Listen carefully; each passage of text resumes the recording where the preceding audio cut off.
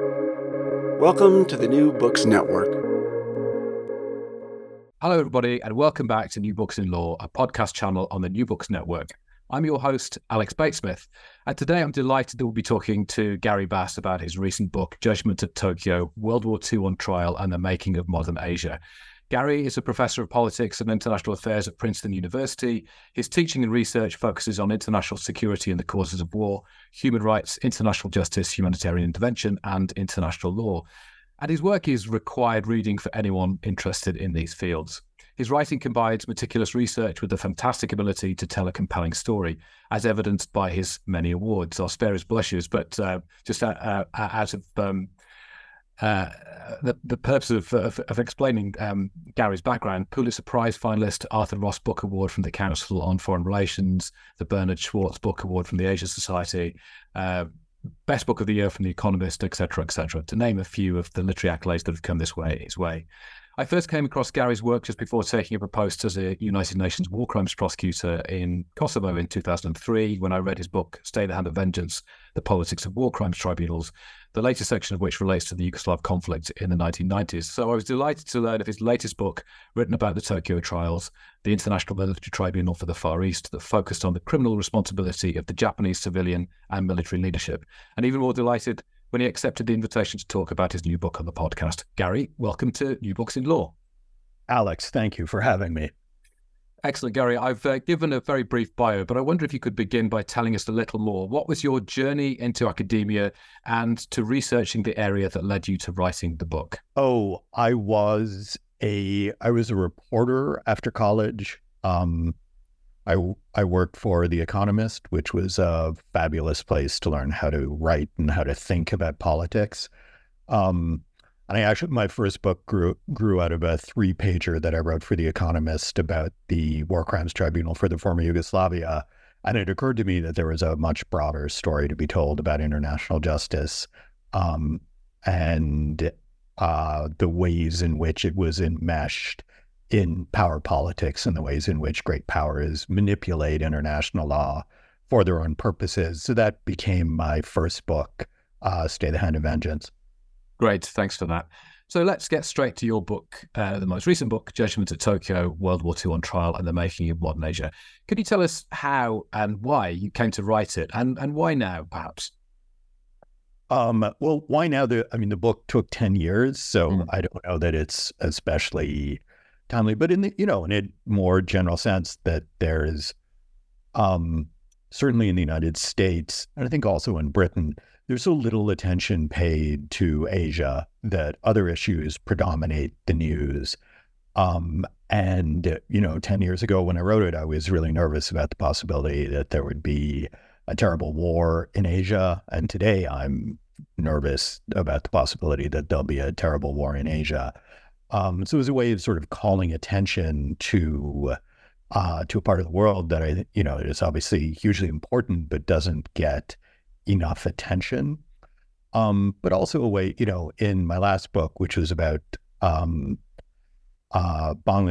the Bangladesh War in 1971, and the ways in which the United States was involved in, aiding and abetting terrible atrocities there in the creation of what is the 8th largest country in the world.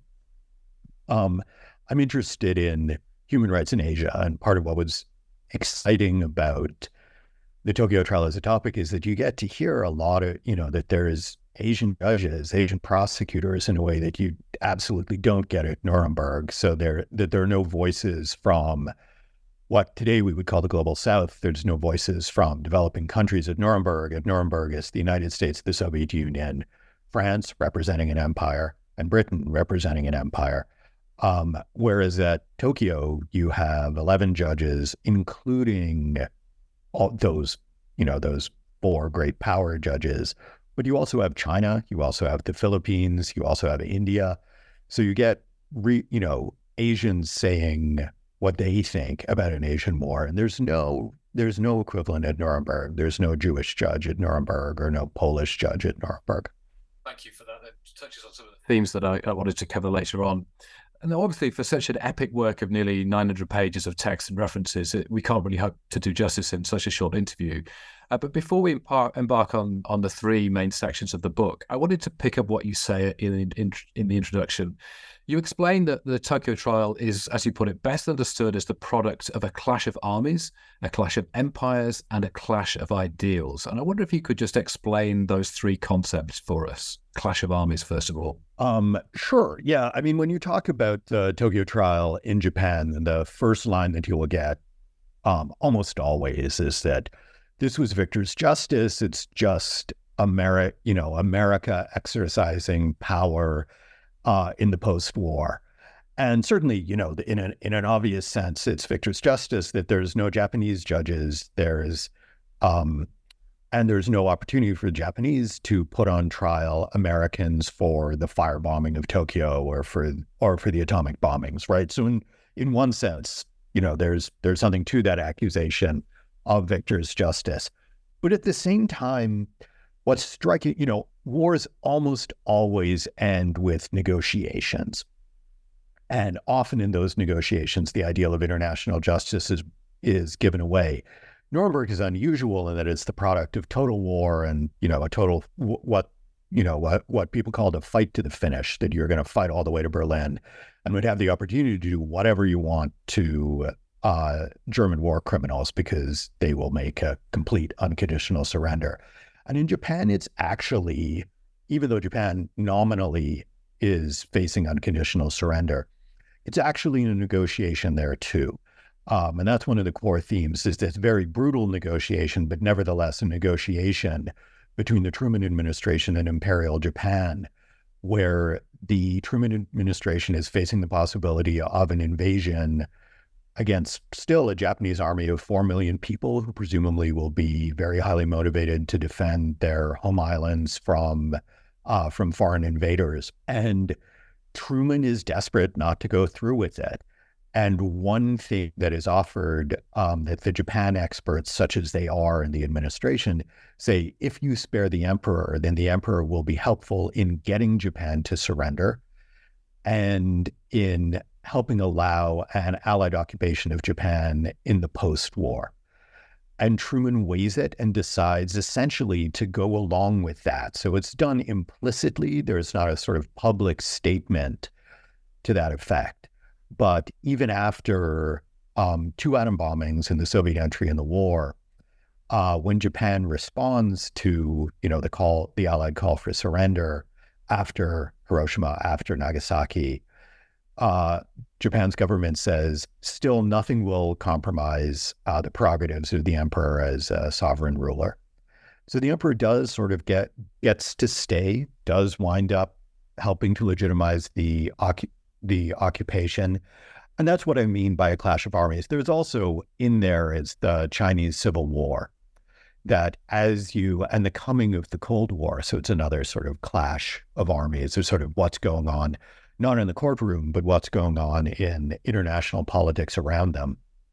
And as the Cold War gets going, there's powerful pressure on all of the Allied powers, all of the Western Allied powers, to build up Japan as a Cold War bulwark against the Soviet Union, and especially after 1949, when after the revolution in China, so against the Soviet Union and the new People's Republic of China. And that means building up Japan as a bulwark, MacArthur thinks, and a lot of the leaders of the occupation think, George Kennan, argue that you need to turn away from prosecuting Japanese war criminals and instead make sure that the Japanese state can stand up against communist subversion. So that's what I'm talking about with clash of armies. I guess moving on to talk about clash of empires, talking how colonialism, empire, racism were themes that echoed throughout the trial. Could you say a bit about that and what struck you most about those themes? Yeah. At every step you see empire lurking in the background of these procedures. So most of the judges, there are 11 judges from 11 outside powers, but most of them are from colonial powers, including Britain, France, the Netherlands, the United States, which then still has an empire in the Philippines, Soviet Union, an imperial power. And And Britain's influence over the court is magnified because there are judges there from the Commonwealth, from Australia, Canada, and New Zealand, who work as a block. So even though Japanese will talk about the trial as being sort of an American show and Victor's Justice, the Brits are actually astonishingly dominant. And you do have there's an Indian judge and a Filipino judge, but those are added. At first, it's only going to be 9 judges. The Indian and the Filipino judges are added at the last minute. And that's done more out of courtesy to the British and to the Americans, to the colonial powers, than it is to the Indians and Filipinos themselves. And you have in the backroom arguments, part of what's fascinating about having Asian voices involved in this is that there are two judges, the Chinese and the Indian judge, who are really stern anti-colonialists. And in their backroom maneuvering, they want questions of empire to be involved in that. And the Chinese judge is really, he's a mainstay of the majority, but he's really mad at British white supremacists. He has, in the Republic of China, which he's representing under the Kuomintang, is a very anti-colonial, anti-colonial power. So that's a crucial part. The other thing is that the core charge, both at Tokyo and Nuremberg, is aggression. But aggression in Nuremberg looks different from aggression in Tokyo because it's not a case of war against a sovereign, self-ruling Poland. The Japanese war effort is, Japanese conquests are of British colonies and French colonies and Dutch colonies and American colonies. And to the Japanese defendants, they say, look, this isn't, one way of looking at that would be that it's not just sort of simple foreign conquest, but it's like a clash of a new empire against old empires. For some of the Japanese defendants, they say, we're here to liberate our Asian brethren from predatory European colonialists. And all of this is also bound up with, as you mentioned, racism, because when, the history of empires are predicated on a bigoted sensibility, a sense that there are people who are inferior and need to be governed by some superior group. So this belief in the sort of inferiority of Asians means that for a lot of Japanese critics of the trial, then it's not just an unjust trial. It's not just Victor's Justice, but it's a racist court. It's a white man's court. And there's nothing about this that is sort of the court doesn't speak with universal aspirations for justice. It's just another version of sort of white men making their world. So that's what I mean by the clash of empires. I will be able to get a chance to come on to Judge Pahl's dissent shortly, but I wanted to just finish off your introductory trilogy, The Clash of Ideals, where you talk about this ostensible repudiation of militarism in favor of democratization, liberalization, and the outlawing of aggressive war, as you've just mentioned. But you say the reality was far more messy. Could you just explain about that a little? Yeah, no, absolutely right. Like on the one hand, there are this sort of brief and kind of, heady moment of post-war idealism with the creation of the UN in 1945, the Universal Declaration of Human Rights in 1948. But this window of idealism doesn't last for very long. I do think it's remarkable that there's a trial at all, because certainly Chinese, Filipino, American, British public opinion would have rather just shot these guys rather than put them on trial. But that sort of brief window of thinking about liberalization, about building a sort of more peaceful world under law, that really doesn't last. And one of the themes of the book is this sort of recursion into the Cold War, that there are, the book is not sort of it's in no way a celebration of international law.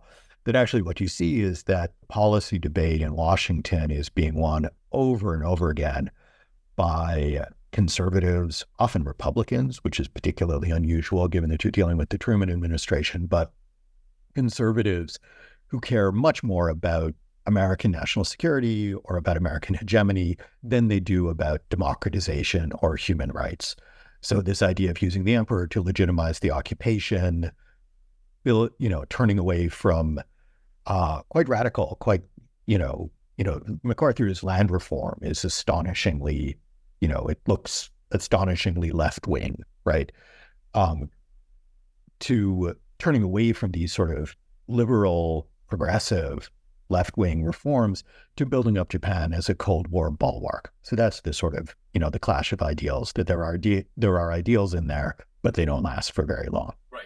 So let's get on to the book in its fullest part. So you divide it into three parts: Genesis, Catharsis, Nemesis. And I'd like to ask you about all three if I can, if we have time. So the first part, Genesis, you chart the origins of the Tokyo trial. You discuss some of the pivotal moments of the Second World War that later formed the basis of the indictment: the Japanese attack on Pearl Harbor, obviously, invasion of Manchuria, destruction in Nanking, etc., etc. But firstly, I wanted to ask you to just say a bit about how influential or otherwise was the Nuremberg Tribunal on the Tokyo trial. It's certainly, they're always sort of looking over their shoulder. The Chinese judge says we ought not to. We should stand on our own 2 feet, and it's better if we come up with our own jurisprudence. But they are in the shadow of it, and they actually have, when they're writing their judgment, they have the Tokyo judgment, they have the Nuremberg judgment to look at. So there's a clear sort of, anxiety of influence. And you focus on some key figures that played an important part, directly or indirectly, in the creation of the Tokyo trial and how it played out. And you've already mentioned the one of the most controversial figures, and certainly in terms of the non-prosecution, that's the Japanese Emperor Hirohito.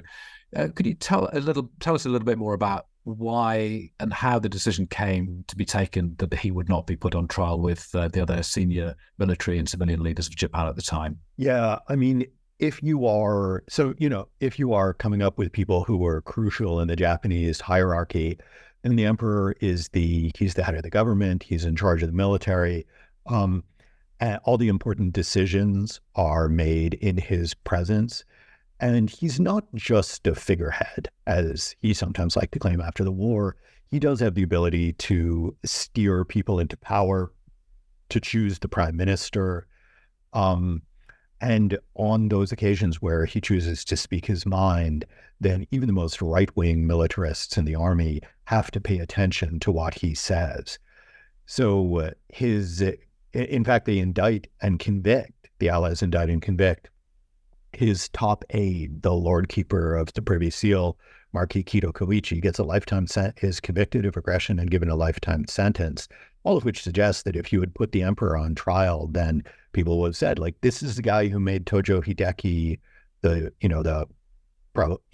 very, very hawkish army general, made him prime minister before Pearl Harbor, right? But the emperor is seen as useful for getting a surrender, useful for allowing the occupation.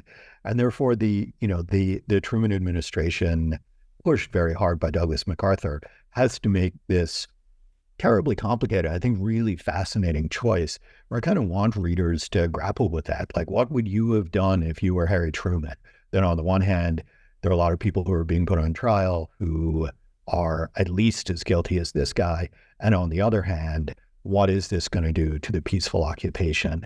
That I want the book is written in a very non-didactic way to try and let readers make up their own minds, that I'm trying to steer them through all of these debates, but with the idea that you don't just come to a sort of simple conclusion that these are really hard policy issues. So yeah, that's the emperor. Yeah, I think the messiness of the decision-making comes through really clearly when you talk about the decisions that faced US General Douglas MacArthur, you've just mentioned.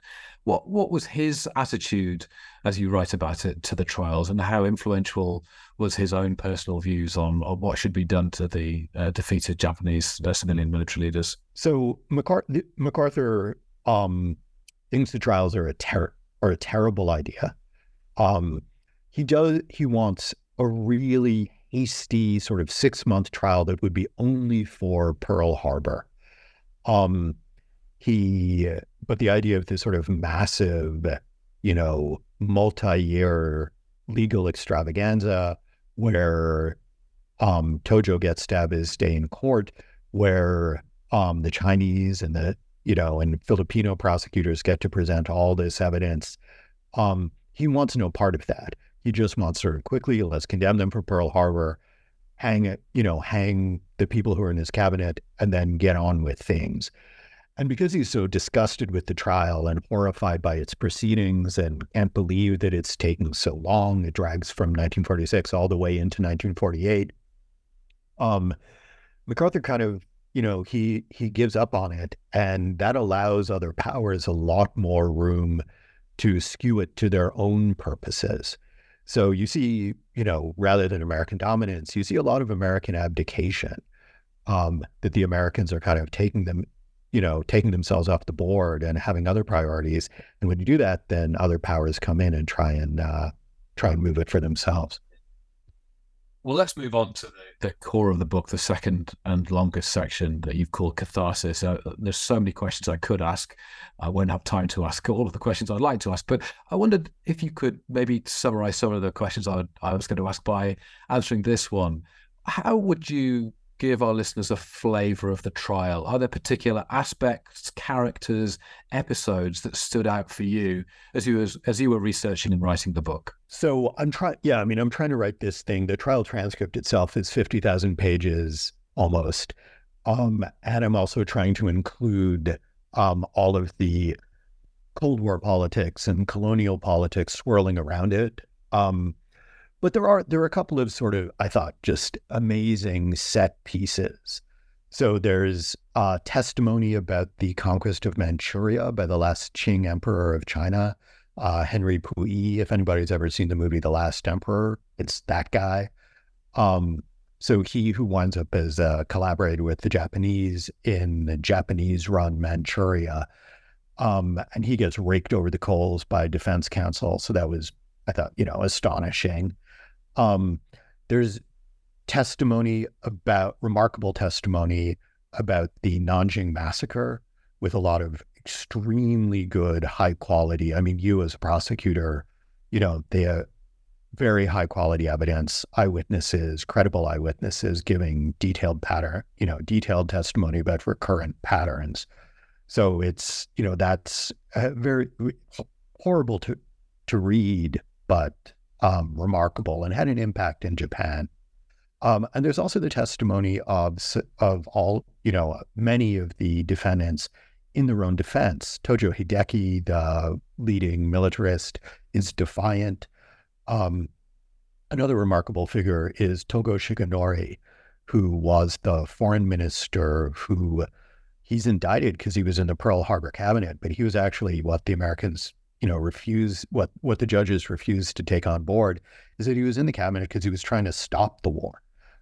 He's arguing vehemently against attacking the United States and the British Empire. It says that's a catastrophic mistake. And he gives extraordinary testimony in his own defense, including where he points to, he's asked who are the people who are responsible.